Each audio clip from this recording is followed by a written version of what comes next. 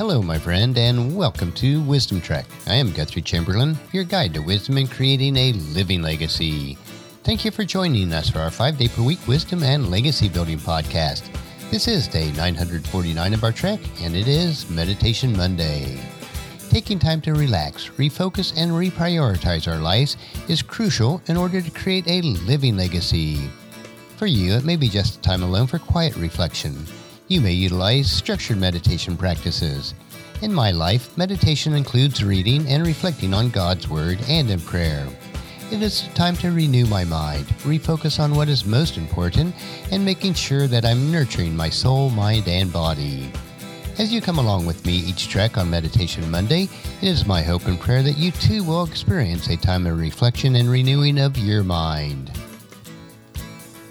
What do you allow to enter your mind and to think about throughout the day? Where do those thoughts take you? In our Meditation Monday today, I want to reflect on thoughts become actions. Today's thoughts are tomorrow's actions. Today's jealousies is tomorrow's temper tantrum. Today's bigotry is tomorrow's hate crime. Today's anger is tomorrow's abuse. Today's lust is tomorrow's adultery. Today's greed is tomorrow's embezzlement. Today's guilt is tomorrow's fear. Could that be why Paul writes in 1 Corinthians chapter 13, verses 4 and 5, "Love is patient and kind. Love is not jealous or boastful or proud or rude. It does not demand its own way. It is not irritable, and it keeps no record of being wrong." Some folks don't know that we have that option. But Paul says that we do in 2 Corinthians chapter 10, verse 5. We destroy every proud obstacle that keeps people from knowing God. We capture their rebellious thoughts and teach them to obey Christ. Do you hear the battlefield jargon in this passage? Destroying every obstacle, capture rebellious thoughts, and obey Christ. You get the impression that we are the soldiers and our thoughts are our enemies. It was for Jesus. Remember the thoughts that came his way, courtesy of the mouth of Peter. Jesus had just prophesied his death, burial, and resurrection, but Peter could not bear the thought of it.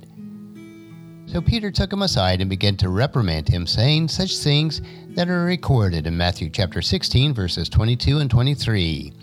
"Heaven forbid, Lord," he said, "this will never happen to you." Jesus turned to Peter and said, "Get away from me, Satan. You are a dangerous trap to me.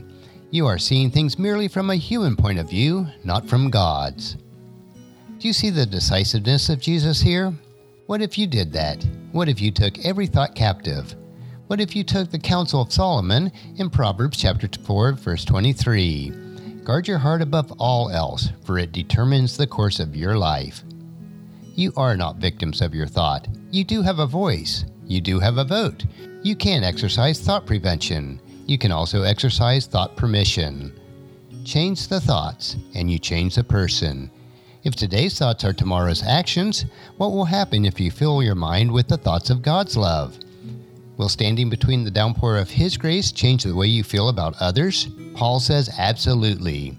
It is not enough to keep the bad stuff out. We've got to let the good stuff in. It's not enough to keep no list of wrongs. We have to cultivate a list of blessings. The same verb that Paul uses for keeps in this phrase, keeps no record of wrongs, is used for thinking in Philippians chapter 4, verse 8.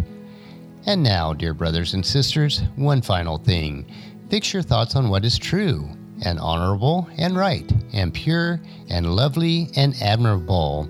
Think about these things that are excellent and worthy of praise.